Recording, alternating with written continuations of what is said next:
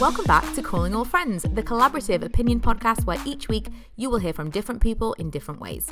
If you're new to the show, our topics are suggested via Instagram. You can find us at callingallfriends.pod. And when we were initially getting this together and I was first asking for ideas and themes, anxiety and depression came up really frequently in my DMs. Because it's such a huge conversation, there will have to be multiple episodes on this subject. But this week, I thought we'd focus specifically on social media and how that can impact our mental health. We're still at the very start of a brand new year, and some of you may have set yourself some goals around social media. But remember, there is never a bad time to make positive change. And if you feel that the time you're spending online may be doing more harm than good, this episode might be for you. Before we get to our call, I want to know how social media makes you feel. Social media can make me feel absolutely everything. It can make me feel happy, sad, angry. I think it all depends on the kind of mood I'm in. So if I'm feeling quite down already, then if I see someone with a really clean house or a really gorgeous looking makeup or dress, then it just makes me feel absolutely terrible and quite angry about myself. However, it can make me feel really happy when I see amazing things that are being done, or when someone is I can feel really happy for somebody. I think the way that we see social media can depend on what we are feeling on that particular minute or hour or day, because we would feel maybe very different the day after if we looked at the same post or watched the same video all over again. In 2017, I was pregnant with my second set of twins. I was given a diagnosis of a rare but life-threatening pregnancy complication. The only way I found comfort was to search on social media for somebody who had been through the same diagnosis as myself. And now I share my story online too, to help others who may be going through the same or similar situation to feel less alone. So I think social media has a positive impact on my life and my mental health. Ultimately, I feel like social media has got some sort of hold on like a lot of people. I've got this like love-hate relationship with it where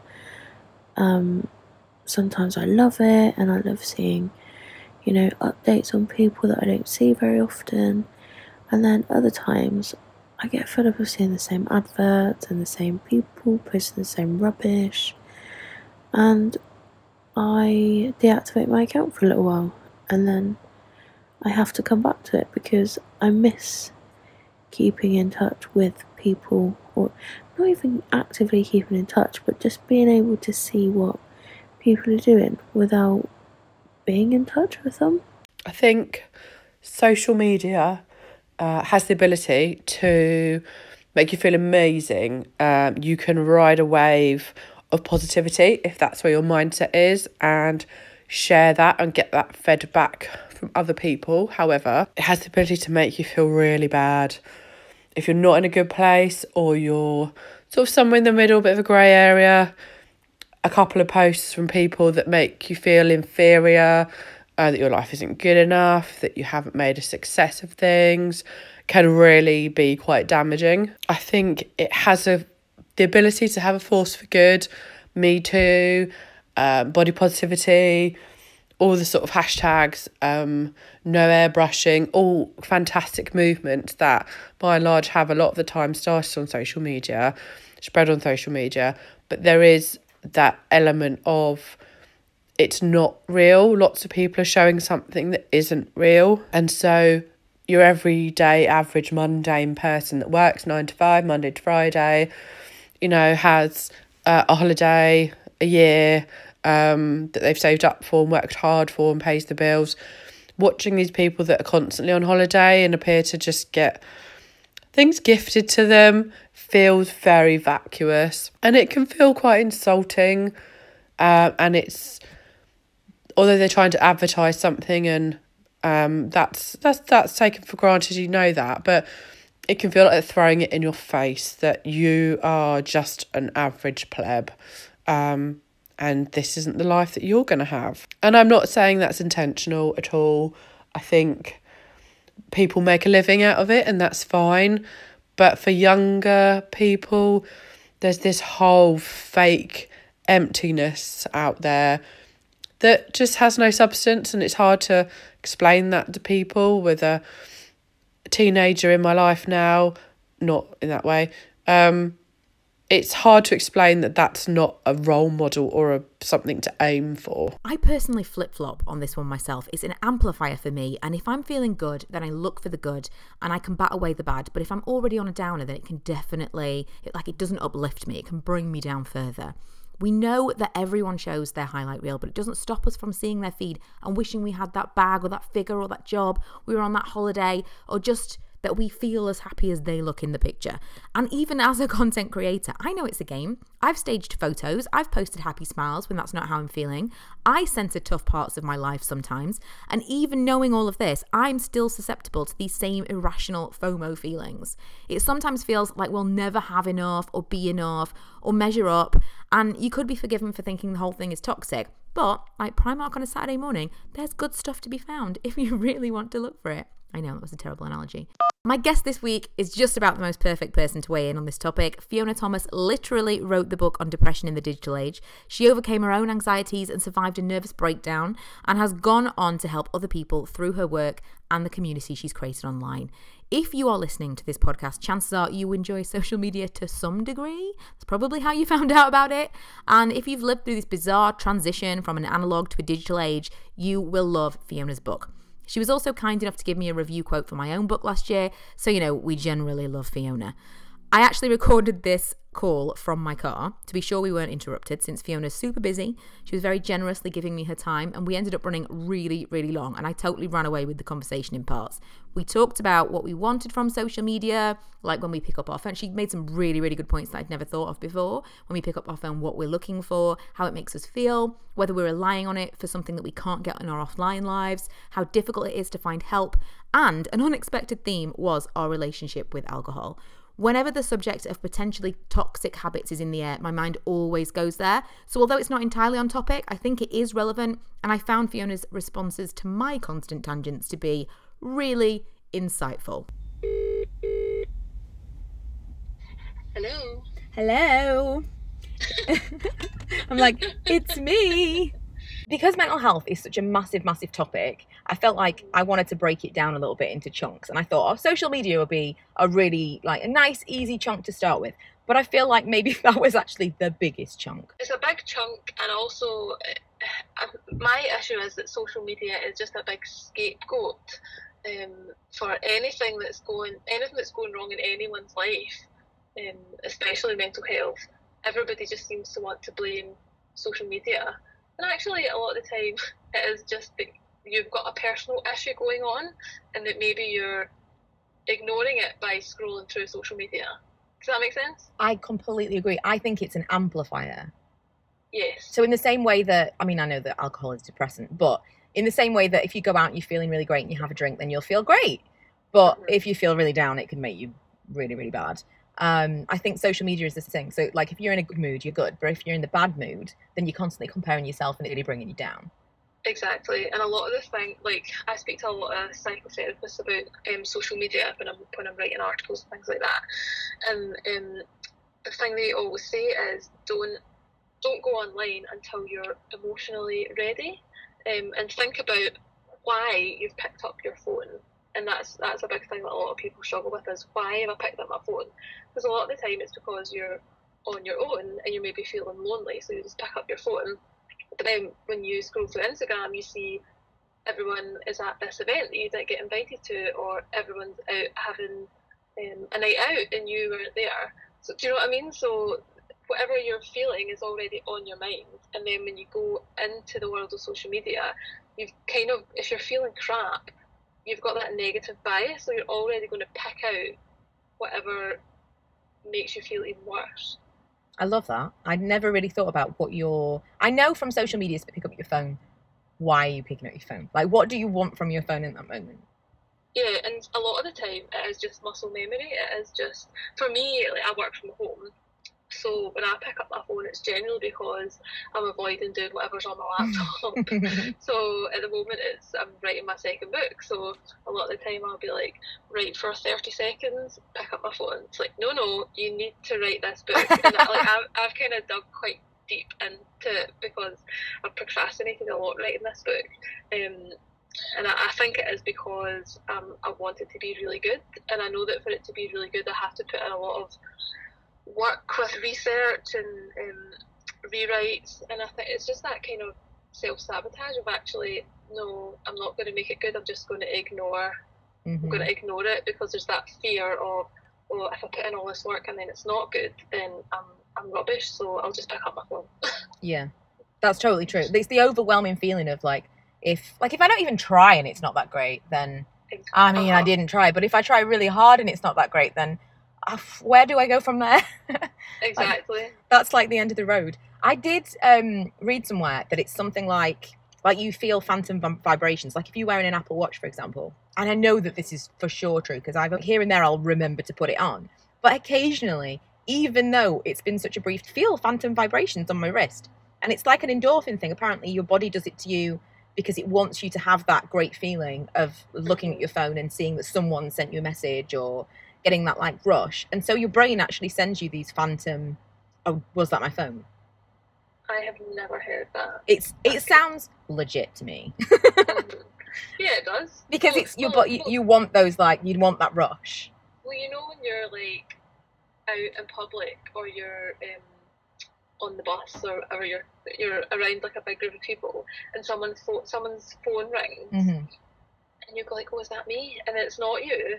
And you're like, oh, it's not me. You're like, oh, it's not my fault. It's not, nobody likes me. Yeah. Yeah, it's a slippery slope. A thing for me recently, maybe not like to social media, but it is in my phone, is my email, like my work email, and I tweeted about this recently, so I can tell how low my self-esteem is by how often I check my junk mail. And because it's literally like raking through the trash for validation. Yeah. Like, I've not had bloggers talk about exciting emails. I've not had any exciting emails. Maybe it's in my junk. Yeah. Maybe somebody emailed me, but it just went into my junk with this amazing opportunity. That makes so much sense. I would not have tied that to self-esteem, but you're totally right. Like when I am feeling like, oh, haven't done any like major work in a while, no one's contacted me to do anything. I mean, at the moment, I feel like it's daily. I'm looking at my junk email daily, convincing myself that there's going to be something in there, and then it's all like, penis enlargement and eHarmony invites and shit like that. But that's completely true, and I never thought of it like that. I do it 2 or 3 times a day sometimes. It's awful. But on the flip side, like how you can, or how I use social media to kind of counteract that, is that because I have built up a really positive community on Instagram and to a lesser extent on Twitter, I basically whenever somebody says something nice to me or says something about my book or something about maybe I've done a speaking gig somewhere and I've had some great feedback, I screenshot that shit and I save it and I put it in a folder, and when I'm feeling crap I go through the folder and I read all the nice messages that people have sent me, and that feels amazing. I like that. I hear a lot that like I listen to a lot of podcasts where people are interviewing like actors and actresses and stuff, and so many people, and even with authors, so many people say you can't let in any of it. Like if you don't let in the criticism, then you can't let in the good. But why? Like the good is literally all there is. Like that's why you're doing it. The engagement from people, the people saying, I really enjoyed this. I'm not talking about just, flattery for flattery's sake, but people saying, I really, really enjoyed this thing that you did. If you don't let that in, then why would you do it in the first place? I don't on Amazon because it's good for the book. Yeah. But I don't ask people to message me and tell me what they thought of the book. They go out of their way to message me and say something nice, which is amazing. So it feels genuine. So why would you not drink that up? Yeah. No, I completely agree. So with you working from home, being self-employed, how do you deal now with like the bad days, the days when you feel like you don't really want to get out of bed? I mean, sometimes I just don't get out of bed. Fair. That's the great thing about working from home. is that sometimes I'm a idiot, so I will forgive myself for straight away or not getting dressed or not eating breakfast or not drinking enough water. Like it's really cheesy, but self-forgiveness is such a huge part of good mental health. Forgiving yourself for not meeting these although having a shower every day doesn't seem like an unrealistic expectation, but these expectations that you kind of put on yourself, like why do you have to have a shower before 12 o'clock? It's okay if you don't. So yeah, forgiving myself is like a big thing, but then also scheduling in time to actually see real people, because if I don't get out the house then I'll only see my husband during the day. So I've started organising like co-working events in my area, which is super helpful, because it's like a scheduled day every month where I go and meet other freelancers, and I put it on Eventbrite, so it's actually open to anyone, so it's not like I'm just inviting people that I know. Like literally anyone can come if they want. So I think that's really important, and that's also what, like, that kind of takes what I like about social media is that you can connect with anyone. Like, you can meet so many people from all different walks of life. So I try and take that sentiment and take it into real life. Yeah, it can still be social. It's not just about scrolling through pictures.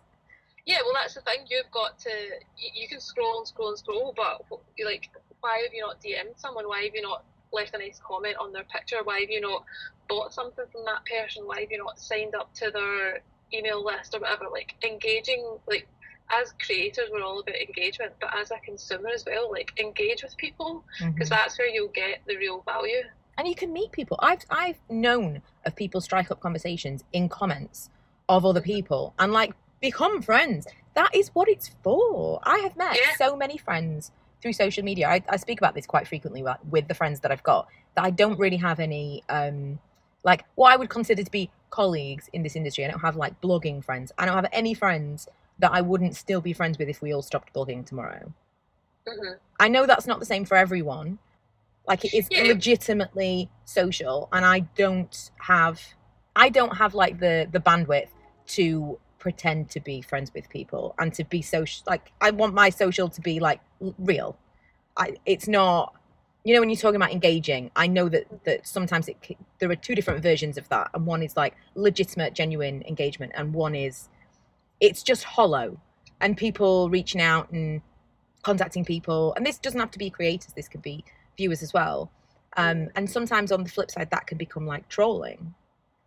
Yeah, because like when someone like follows you and then slides into your DM within like 2 minutes and says like, I love your work, let's collaborate. And but it can be like good and bad. Like, people like hate follow people. I think that there's like a line between real life and social media that we've put up that doesn't really need to be there. Like, we assume that everyone online is like, oh, they're just a head. Where in actual fact, everyone online is like available potentially for you to become friends with if they have put themselves out on social media. That's such a good point about like this imaginary light, because obviously all the stuff that's happened recently about certain influencers trolling people on these sites. And it seems, obviously it's not played out yet, it seems that there's not going to be any consequences for that. Whereas had that happened at a blogging event face to face, like, the person might have been arrested. Yeah. So we're definitely, and that is the darker side of social media, that we're living in this phase where we're all kind of feeling our way around in the dark, but hopefully soon that'll all be sorted. Yeah, well, hopefully, at very least, like, hopefully there's some like guidelines or something for that. But like, that's a great example of like, that person was looking for engagement, but they were just doing it wrong. Like, everything they said, 100% disagree with. It wasn't someone that I was aware of to begin with anyway. But, you know, we're not endorsing any of that. But I mean, like, the how I can get along with the fact that I know that people are out there trolling me somewhere is they are looking for engagement anywhere that they can find it. And rather than looking directly to the people that perhaps they are interested in, they are creating that line that isn't really there. And so they're making it an us and them and engagement, and it feels these little pockets of let's be a gang. It's easy to like come together against a common enemy, I suppose. And so it's not. And sometimes that is bonding. Like, yes, I've exactly. had that with people as well. I mean, we've all been guilty of that. We've grown up, you know, everyone's been guilty at some point of saying something about someone to like get along with the person that is also saying it, no matter how old you were. Yeah, I mean, these cliques they just exist everywhere, don't they? So I think it's the best way that we can, like, as creators or just as anyone using social media, that we can deal with it is to put something better out into the world. Yeah. And that's like a lot of people come to me saying like social media is really harmful to me because I'm always comparing myself to other people, blah blah blah. Everyone looks so perfect or has a perfect life, and I'm like, well, what does your Instagram feed look like? Are you just putting up pictures of you on a Saturday night once you've had your hair and makeup professionally done?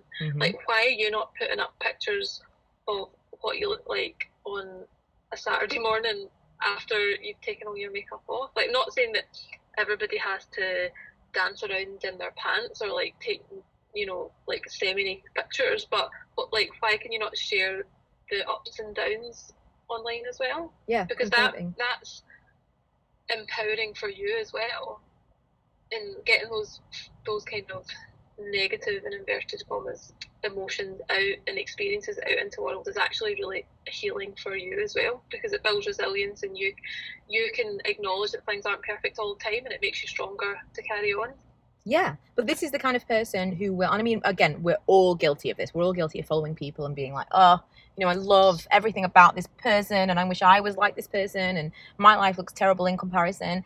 But ultimately, it's our responsibility to edit our feed so that we don't feel that way. And if there's someone that you feel is just putting out perfection all the time, and you know it's not real, don't follow them anymore. Yeah, it takes for an emotionally intelligent person to recognise that they're having that reaction to that specific person. And yeah, but it just so happens that two problems. Everybody's got social media, and the other problem is that nobody's talking about mental health, so a lot of people aren't in touch with their feelings. Yeah. Like, in a happy way. Like, they're not emotionally intelligent, so they don't understand the connection between the two. No, you're right. I mean, I lose sight of that sometimes because I am such a self-development junkie. And like almost every waking moment of the day, I am taking in something like podcasts or audiobooks, even if it's like memoirs. I love a good memoir. People just explaining, this is how I learned about myself. And I'm like, I feel the wokest I could possibly be when it comes to like my own mental health. And when I talk to other people and they're like, yeah, but what about this? And I think, but that's obvious, but it's not. Because not everyone has done that. Yeah, I find that, like, because I am part of the mental health community online, like, I forget, like, because we're like, yeah, everything's moving in the right direction, everyone's so much more aware of mental health, and then I go back to my hometown and I realise, oh no, actually the general population is not talking about this, and they're not, you know, there may be donating to mental health charities, or they're seeing celebrities and saying, oh, that's good that they've done that, but day to day they're not talking about mental health, and they're not addressing it with their kids or their partners or themselves. Well, that's what's funny, and I will have to clear this with Lee before I put this out, but I'm sure he's fine. Lee and I were, and I did talk about this on YouTube like a couple of years ago when it happened, but we were really struggling when we first moved in to the house with my parents, which was like rough. It was a big adjustment and harder than we thought it was going to be, and we weren't really talking about it, but we were both like silently resentful. He was irritated that he felt like I'd put us in this position, which was not the case, but whatever, you know, it's all dealt with now. But he didn't know how to deal with his own feelings, and so he was like blaming me. I was blaming him for being so resentful and like what's the word when you like He distanced himself. And anyway, separately, we were having our own, like, let's say, a mental health crisis. And I went to the doctor, and it took me forever. I'm not someone like, my leg could be falling off, and I'll be like, I'm fine. Like, I do not go to the doctor, whereas he is like a major hypochondriac anyway. The best of times, he's got a standing appointment with the doctor. Whereas I never go. So it took me ages and ages and ages. I finally went in, and I was like all smiles and happy and whatever. And I was like, look, the problem is occasionally I can't catch my breath. I feel like I have to lie down on the floor or put my head out of the window. I don't know where it comes from. I feel like I had what I believe to be a panic attack at work because I couldn't do either of those things. And I was in a stall in the toilet, and I absolutely could not. And I felt like I wasn't going to be able to breathe. Anyway, I explained all of these things to him, and he said, everyone's got anxiety now. And if you feel like you can't breathe, then you panic and you can't breathe even more. So you just need to take deep breaths. And I was like, yep, okay, no problem. And I closed the door and burst into tears. And I think part of this was that I couldn't be honest about how bad it was. And I went in with like everything's fine facade. And so he probably thought everything was fine. He probably, from his perspective, he probably couldn't really diagnose that because I didn't really give him the truth. And you were talking about you were focusing on the physical symptoms as though you were worried that it was like a physical concern. Whereas no, not at all. I did think it was some kind of anxiety. I didn't in that, and I've said this to people so many times. Like, if you already think you know what it is, don't tell them. Telling me, I'm like, what do you think it is? Like, I would never go in saying, I think I know what's wrong with me, because I think immediately they'll be like, well, it's not that. So I went. Like it when you self-diagnose. Exactly. But in that instance, because I knew I couldn't break down in front of him, I did say, look, for the first time in my life, I'm really struggling with what I think is anxiety. For me, immediately not. Anyway, separately, I didn't know this, but separately, Lee went to the doctors, and he said he was struggling to breathe. He's got asthma, and he was struggling to breathe. He was like really feeling like he was having dizzy spells, various things. And he said, was it perhaps something asthmatic related? He's basically always convinced he's going to die anyway. So this wasn't, he didn't go in thinking it was mental health related. He did go in thinking it was a physical thing. And he came away with a mild dose of antidepressant that he's still on now. And I was like, what? Like, I don't understand. Now, by this point, we could kind of joke about it, but we were each struggling with this, like, separately, didn't talk about it. I mean, the issue that he was given something and I wasn't, I kind of struggle with, because I'm like, is it a male-female thing? I mean, truly, I didn't need it, whereas I do think he had something undiagnosed that was just discovered that way, that he perhaps did need that long-term. But I didn't. Everything was kind of resolved with me, and I'm fine now. As fine as anyone can be. But it does make me wonder, because we weren't prepared to talk to each other about it at the time. But I'm so aware of mental health. He's so aware of mental health. We're both on social media. People talk about it all the time. And yet we still didn't want to talk about it. Yeah, but until you experience it yourself, mental illness is very much like the other. And people, because I didn't experience it until I was like mid-20s. And I just always thought, like, why can't you just do the things that you know you need to do to get better? So like exercise or take your medication, or why is this person drinking and getting drunk every weekend when they know it makes them feel bad? But you don't know until you're in that position how overwhelming the feeling is, and how you're not in control of yourself, you're not in control of your mind, and you can't make the practical decisions because you're just stuck. So until you experience it yourself, there's only so much understanding that you can have of what it feels like. And it's a weird thing of, like, when you, like I did, like, have a mental breakdown, and you go back and try and trace, like, what caused it, what, like, who can I blame, what did I do wrong? But it's such a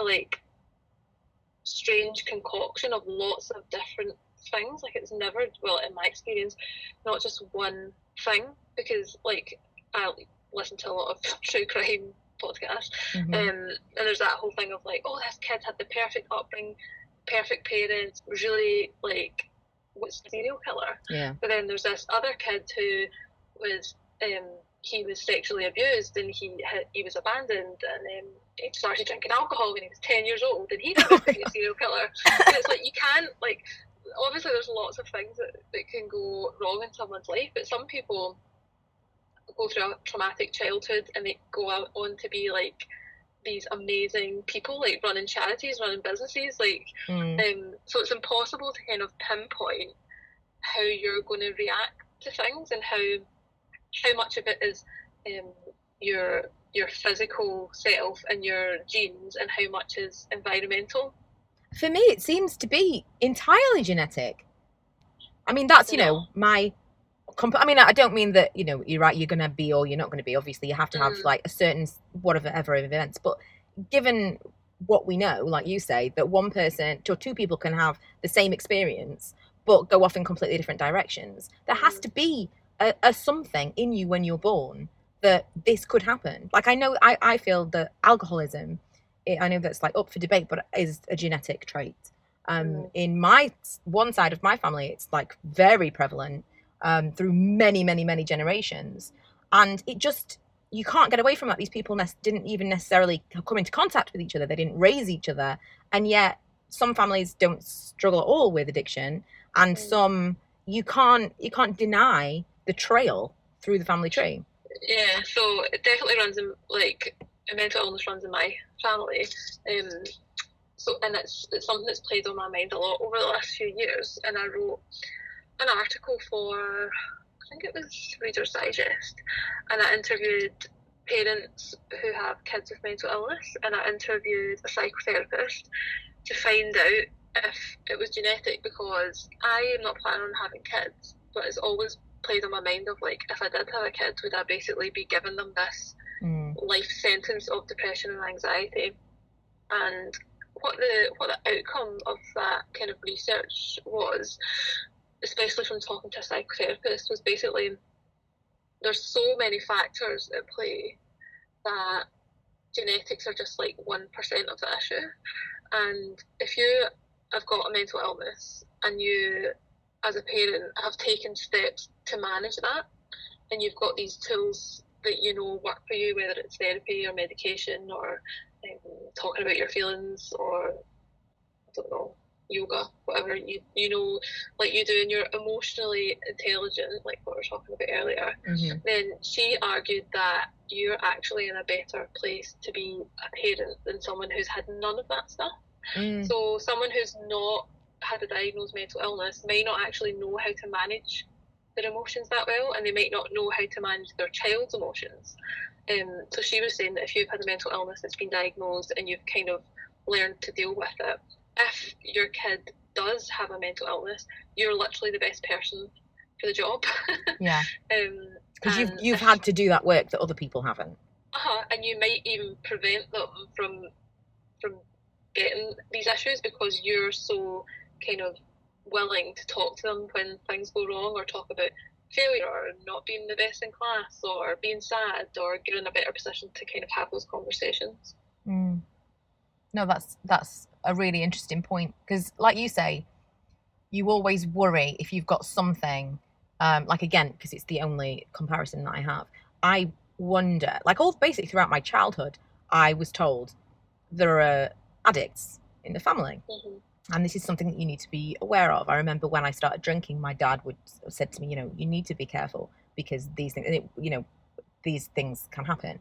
And I wonder, because I'm very aware of my own drinking, and I don't think that I drink to excess, but I'm like so hyper aware that almost like weekly I'm like reassessing, how much did I drink this week? Should I have drunk less? And it's not a problem in my life at all. It's not something that I crave. It's not something that I have to do. It's definitely a habit, but it's not something that I feel like is an issue at all. And yet I'm waiting for it to be a problem. And from that perspective, if you know that there is a history of depression in your family, is it like a ticking time bomb? Do you expect that that's going to happen? And could it be like a self-fulfilling prophecy? See, I think the fact that your dad had that conversation with you is an example of what I was talking about. Like, he Like, he could have just ignored it, but he actually, it must be a really difficult thing to talk about. Yeah, I mean, to clarify, But he's personally not an alcoholic, Yeah, but it's yeah. something that, you know, was prevalent in the family, but so he decided that he needed to talk to me about it. But yeah. I think that's amazing that he decided to talk about it, because I never learned about my family's history with mental illness until years after I had hit rock bottom. So I think having the conversations with people just openly, like not telling people what to do, but actually talking about, you know, this is what I went through, or this person went through. Like you say, like now you're aware of it. I am, but it does. Aware of it, maybe you wouldn't have kept it in check. Yeah, no, you're probably right. It is something that maybe if I had never known about it, then I would have gone off the rails. But because I think the fact that you worry about becoming an alcoholic means that you're not going to be one. Because surely alcoholics don't sit there and think, "Oh, I better not drink anymore." Like, do you know what I mean? Well, presumably, but I don't know. I think this is the thing that concerns me. The people that I knew that did it could go for months and months and months completely dry, but couldn't just have a drink. One drink, and that was like days lost. And so I remember Chelsea Handler, who I find fascinating for many reasons. She said on a podcast that every now and then she'll have a detox, and she does it because she will get to a point where she feels like she's drinking too much and she never wants to have to give it up. And so she recognized, this is an interesting way of dealing with the problem, I think. She recognizes that it could become a problem, but because she still wants to be able to do it, she stops before it becomes a problem to kind of reset the habits. And I've spoken about this before, and people who don't enjoy drinking at all. Like, my husband doesn't drink, really. Like, maybe like twice a year. He does not enjoy alcohol whatsoever. So to him, I probably seem like an alcoholic. He's like, a glass of wine! But to other people, I'll talk about it, and they'll go, well, why would you possibly? Like, if that was something that you're concerned about, why would you drink? Because I like it. Yeah, you can't not drink on the basis that maybe one day you'll be an alcoholic. It's like saying you can't leave the house on the off chance that a car mounts the pavement and hits you. Like, and I get, you know, it's not an essential part of being, but it is a part. It's something that I think about all the time because of that. And I think that's, like, I totally understand why people, like, if there was a way that you could prevent having a mental health issue because you knew it was hereditary and you just chose not to, I get it. It just kind of always comes to my mind because I talk about it quite frequently, and I get like a real mix of, like, I said something about being dry for Christmas, before Christmas, and lots of people were like, that's ridiculous, and then other people were like, why would that even be hard? You're coming from like your judgmental bias of like, this is how I feel. I definitely have got a bit of Chelsea Handler in me then, because I always like drank from when I was a teenager, and then when I got diagnosed with depression, I started drinking really heavily, just drinking because I was diagnosed with depression, but I felt very, very numb for a long time. So I drank to just kind of feel something, so it made me happy for a while, and then I would have like awful relapse, and I'd be out of the game for like a week. And that went on for the first few months when I was off work, and it was the doctor that said, you know, you're on medication, you really need to, well, that was the excuse, he said you really need to stop drinking. And I was teetotal for almost over a year, and that was like a big deal in my social circle, because everybody drank. That's how we socialise. And at that point, I thought I'll never drink again, because it just was starting to get so out of hand. But then eventually, I kind of brought it back into my life. But I now know that when, like, it's kind of like social media. So sometimes I drink when I'm happy, but sometimes I drink when I'm sad. Like, I think everybody kind of goes through that. Like, you drink to kind of deal with whatever's going on in that moment. I'm so glad that you brought it back to the right topic. Yeah.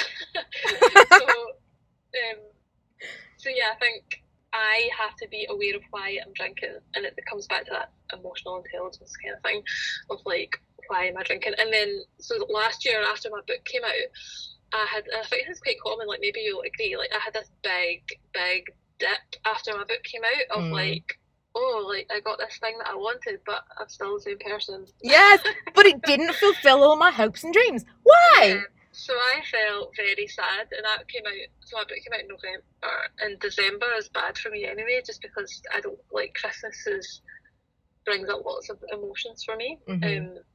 So in December, alcohol was a big issue because I could kind of abuse it under the guise of festivities. Yeah. So I was drinking, like I was buying a bottle of wine like every day for a while.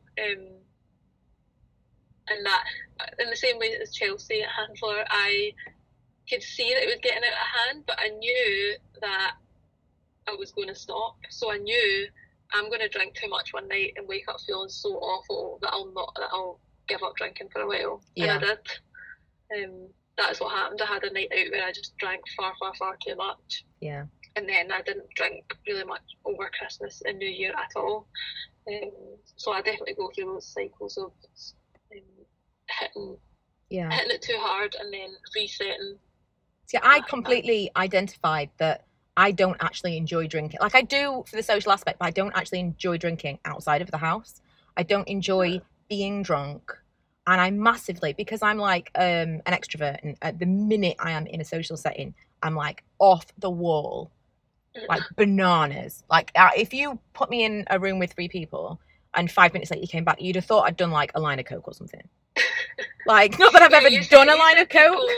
People think you're drunk. Yes, and I completely identified just before Christmas. This is the problem. Like, this is why I have alcohol anxiety, because it's nothing to do with the alcohol, because I can have one drink and then I'm high as a kite, and it's got nothing to do with the alcohol. It's because I'm in that social setting, and then everyone thinks I'm wasted, and I hate that. That is like my nightmare. Is the next day I wake up thinking, oh my God. And my mum said this to me before, because she's very similar to me, that she will have been driving and she'll go to work on Monday and everyone's like, oh my God, you know, Jane, you were out of it. You were so drunk. And she's like, I drove 3 people home. Like, I didn't have a drop of alcohol. But people think that you are like a full on drunk, because that's how you behave. And that, I like to have like a glass of wine in the evening at home, or like a beer or whatever. Or like if I'm going out for tea or something, then I'll maybe like have a beer or whatever.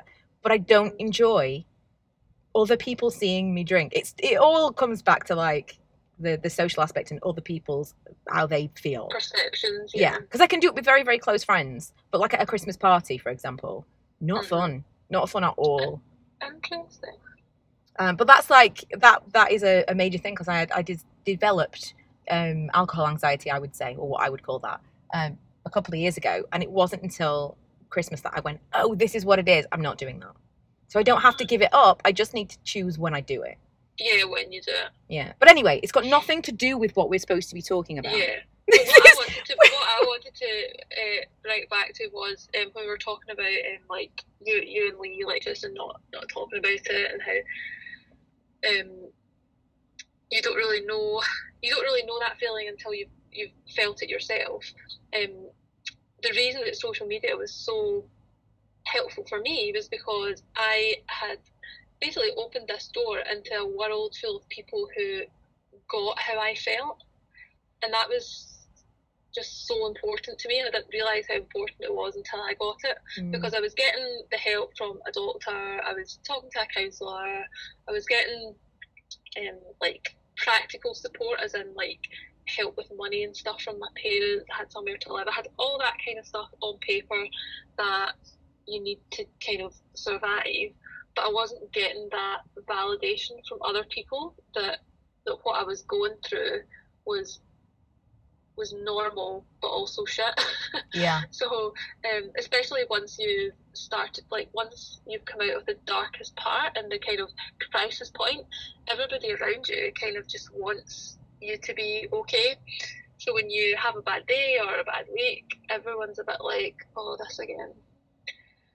So having people on social media to talk to about like the intricacies of living with depression and anxiety or any mental illness ongoing is just such a support. Like having somebody say, oh, I feel like that, like we were saying, like I feel like that when I'm hungover, it triggers this, or oh, I get anxiety from being on the phone. All these little things that other people can make you feel like, oh, I'm not crazy. Yeah, completely. So it is a community that can be of a massive, massive help. Like you'd said originally, what are you looking for when you pick up your phone? Like when I first started, like I had Facebook, but I was a super early adopter. Like I had friends annoyed with me that I wouldn't join Facebook. And this, I was like, oh, why? Like, well, I don't care about this at all. And so I was a really late adopter of Facebook anyway. And then all I ever used to do was take pictures on night out. And then like the next day I was, used to be able to put like 60 pictures up a time or something. Oh my God, it was like my entire next day was posting pictures online.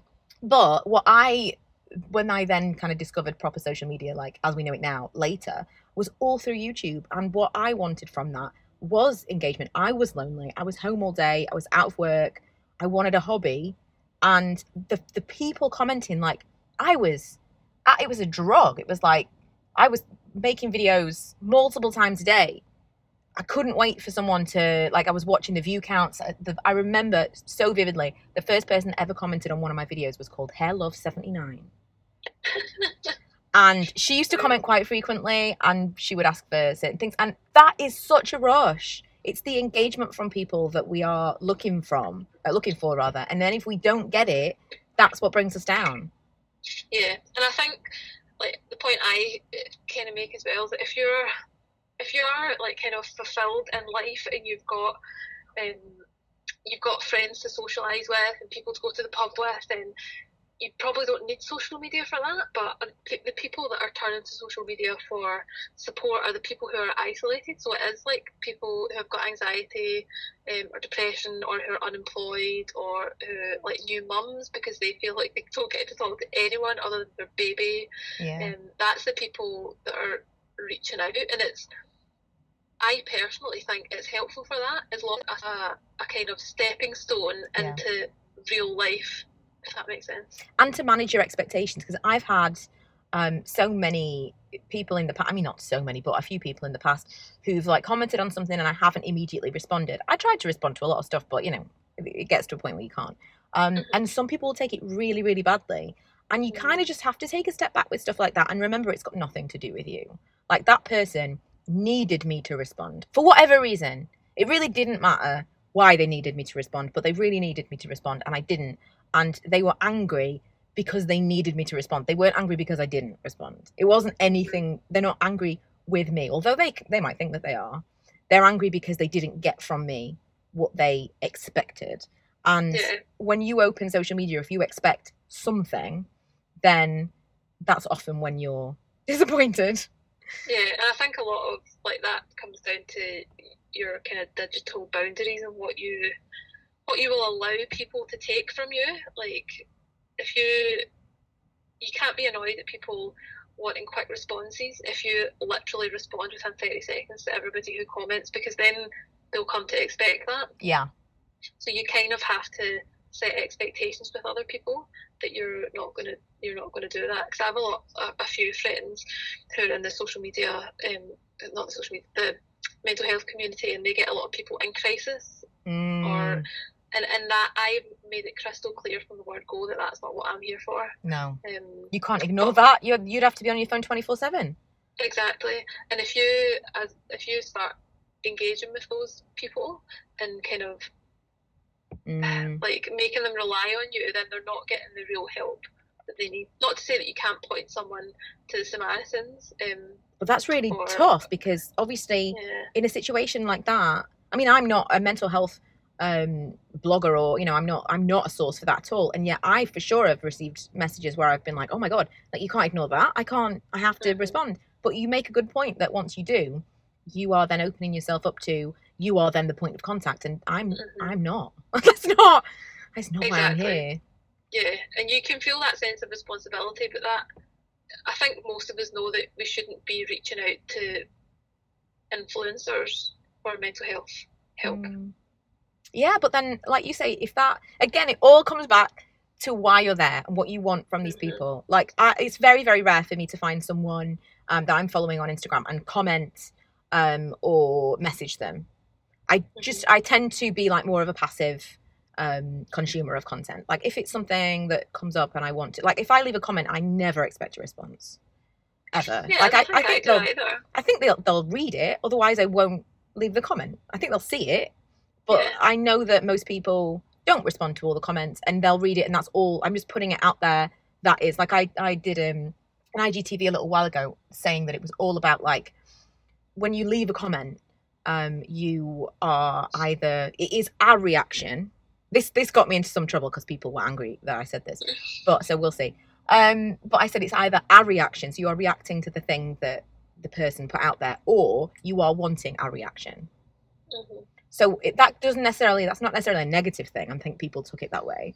But like if you put out a picture and it was, I don't know, a picture of coffee or something, I might say something in reaction like, oh my God, I really need a cup of coffee. Or I might say, oh, I really want a cup of coffee. What are you drinking? There are two different things that you want from social media. You are either reacting, so you're scrolling, you're liking, you're commenting, or you're commenting expecting something.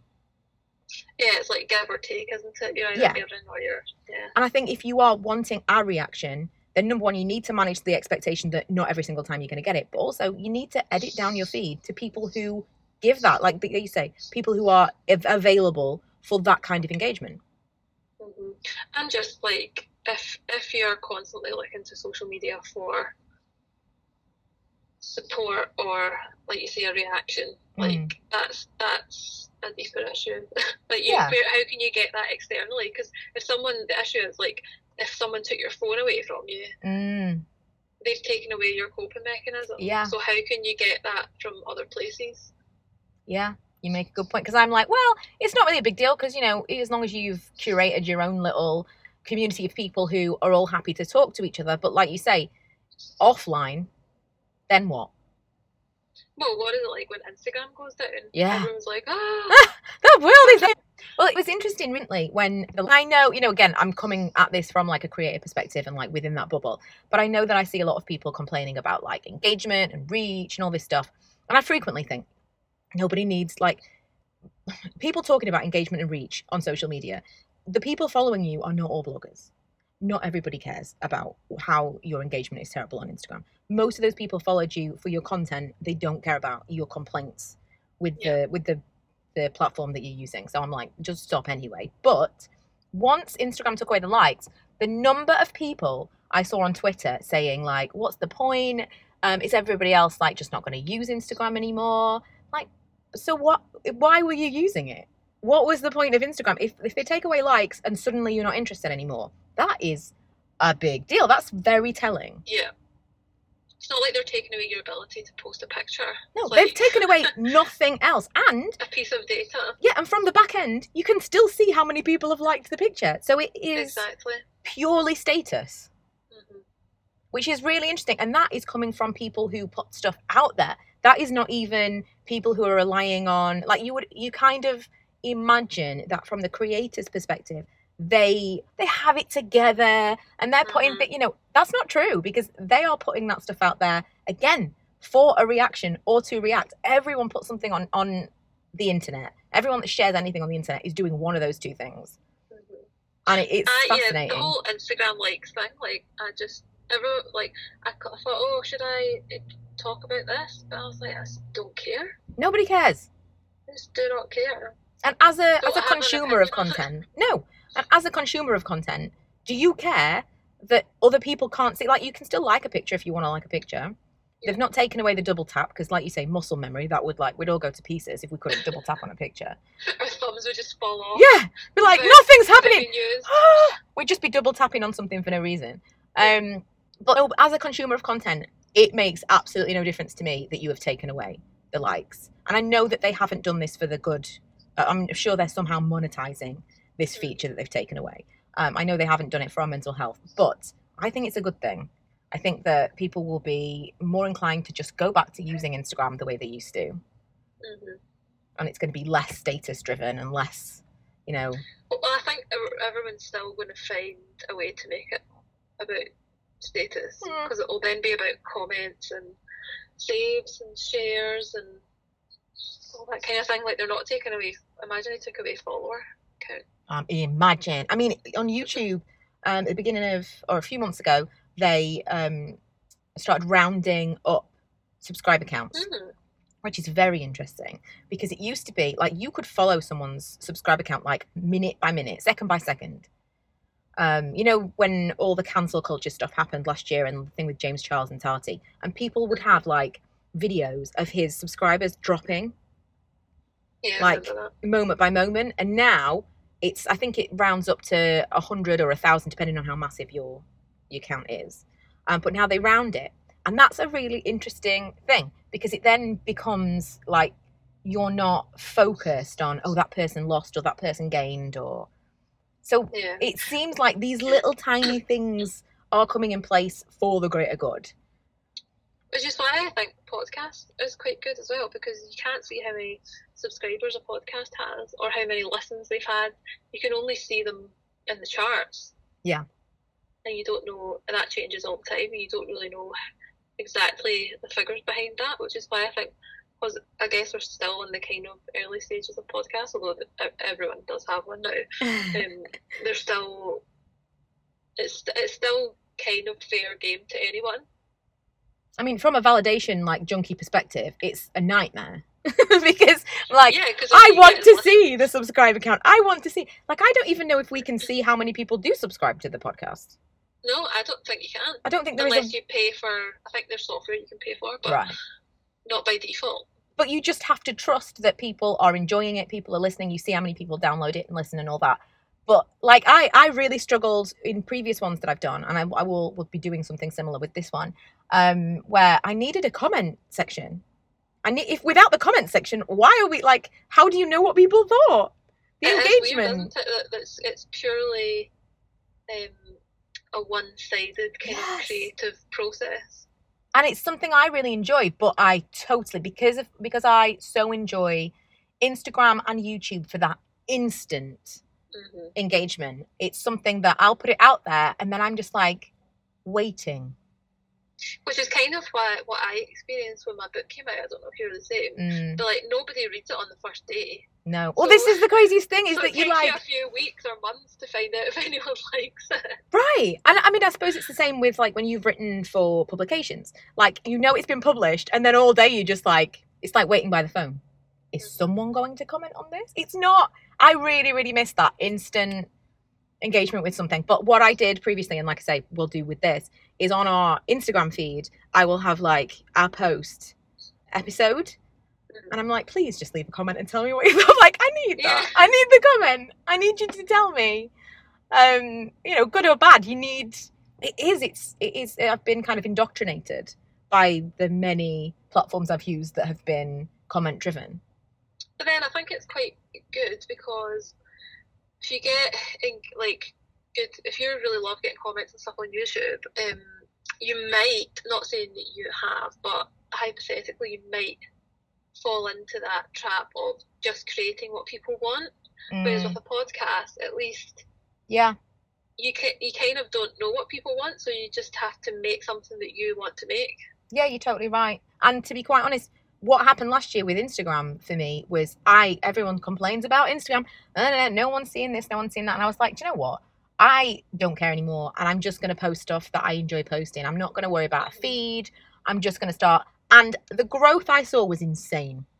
It was just crazy, because suddenly I didn't care, and I was just posting things that I liked. And initially, that is what we all do. That's how we gain traction in the first place. If you're not passionate about the thing, then it translates, and everyone's like, oh, they're just phoning it in. They're just doing the thing they think they should be doing instead of the thing that they enjoy. Yeah. And that passion for it in the first place is why people come to you. I know that's why the people that I do follow on social media that give me, she's like a mummy blogger in New York, and her photos are amazing. She's got like 1 million kids. They're all immaculately dressed, all super colourful. She's just got what appears to be the most amazing life, and I couldn't be more jealous. Occasionally she'll post something, it's still a really cute picture, but the caption will be like a bit real life. But she is one of the people that I follow that when I see her pictures, I do have a pang of, the life unlived. Like, what? That could have been me. But I so enjoy her content that I can just kind of put that into a different perspective for myself of like, this is entertainment. This is not real life. This is someone that I'm coming to for like escapism, the same as I would watch TV. It's not someone I can possibly compare myself to. We're in a different phase of life. We're in different countries. It's not the same. And I think you can take from social media pure entertainment so long as you switch off that I should be doing this part of your brain, which is difficult. Yeah, it's kind of like trying to see it as a piece of art almost. Yes. Like, that's been created, and what will I take from it? Like, you don't watch Ocean's 11 and be like, oh, why am I not part of this thing? Like, why am I not robbing more casinos? But like, you know, you would follow Jennifer Aniston and no one's looking at Jennifer Aniston's Instagram like, oh, I should be in more movies. Exactly. There has to be, I know I was talking about the invisible line that's not there, but I think you can put up that barrier between you and people who live lives that are so far removed, like you can't relate. If you really enjoy their content, you can still enjoy that as long as you put it in a different category. Yeah. But thank you for being our first proper guest. No props. Can't wait to listen. It sounds like I love the idea. I love the format. It sounds amazing. I'm really excited about it. But yeah, thank you so much. And I will talk a little bit about you when you've gone. Okay. I mean, really, how fantastic is Fiona? You can and you should follow her everywhere. She's Fiona Likes to blog on Instagram and Fiona Likes on Twitter. We've actually never spoken before, although we've chatted online. And so, as it usually is with the first conversation, we did get off topic in parts. And I was always super rambly. I always am. But Fiona was a really good sport as our first proper guest. I am not well educated on the subject of mental health, as you can probably tell, and so hopefully Fiona managed to steer you in a better direction and dilute my ignorance a little bit. So apologies if I kind of spoke out of turn, but it really is not my wheelhouse. So that's why Fiona was such a great guest this week. I don't want to, as I've said in previous episodes, I don't want to speak on something that I don't feel completely knowledgeable about, but it was a topic that I wanted to address. I understand that anxiety and depression is a spectrum, and it can affect different people in totally different ways. Over the next few months, I'm hoping to have on different guests who can demonstrate that. And if you have a story that you'd like to share, you can contact us on Instagram at callingallfriends.pod. I have so enjoyed connecting with people in this way, and especially when we're talking about something like this, the more voices in the conversation, the better. And the DM conversations that we've had have been really, I mean, at times humorous, and at times just very, very interesting. I've gained so much good from social media myself that I just can't see it as a bad thing, not like a totally bad thing. Anything can be bad in the wrong hands or used in the wrong way. So remember that you have control over your social feeds. And if something isn't serving you, or worse still, if it is negatively affecting you, then just remove it. As Fiona said, it is not always that simple, but you do have some amount of responsibility to take stock of how you're spending your time online and regularly assess how it is making you feel. If you feel like you need to take a break, take it. If you want to do away with it altogether and you feel like you can do that, then do it. But if you choose to continue to scroll, make sure you're only following people who add value to your day. And like I said, you can categorize those things. It could be that someone you really enjoy, but they kind of bring you down a little bit when you consider that they're like you and they're supposed to be relatable. Just consider them to be more entertaining. You know, you don't compare yourself to like real famous people or massively... I'm just going to hear Manny snoring in the background. Sorry if that's picking up, but he is totally the most asleep he's ever been. He's the loudest snoring dog in the world. He's a frog, a combination between a Frenchie and a pug, and his snores are like, he can't sleep in our bedroom. There's no way. Anyway, I can't even remember what I was talking about, but make sure you're only following people who make you feel good is generally the takeaway. Thank you so much for joining us again this week. Don't forget to subscribe so you don't miss an episode. Share with your friends, and if you're feeling generous and you are enjoying the show, why not leave us a review on iTunes? That would be fantastic. If you want to get involved with a future show, follow us on Instagram at callingallfriends.pod and look out for the questions and calls for comment in the stories. The voice notes are my favourite part of the show. They're probably yours too. The voice notes and the calls make this. Me by myself, who cares? And with subjects like this, they are absolutely essential. Thanks again to Fiona for joining us this week. You can find her book, Depression in the Digital Age, on Amazon, and look out for her next one coming out this August. I will speak to you again next week.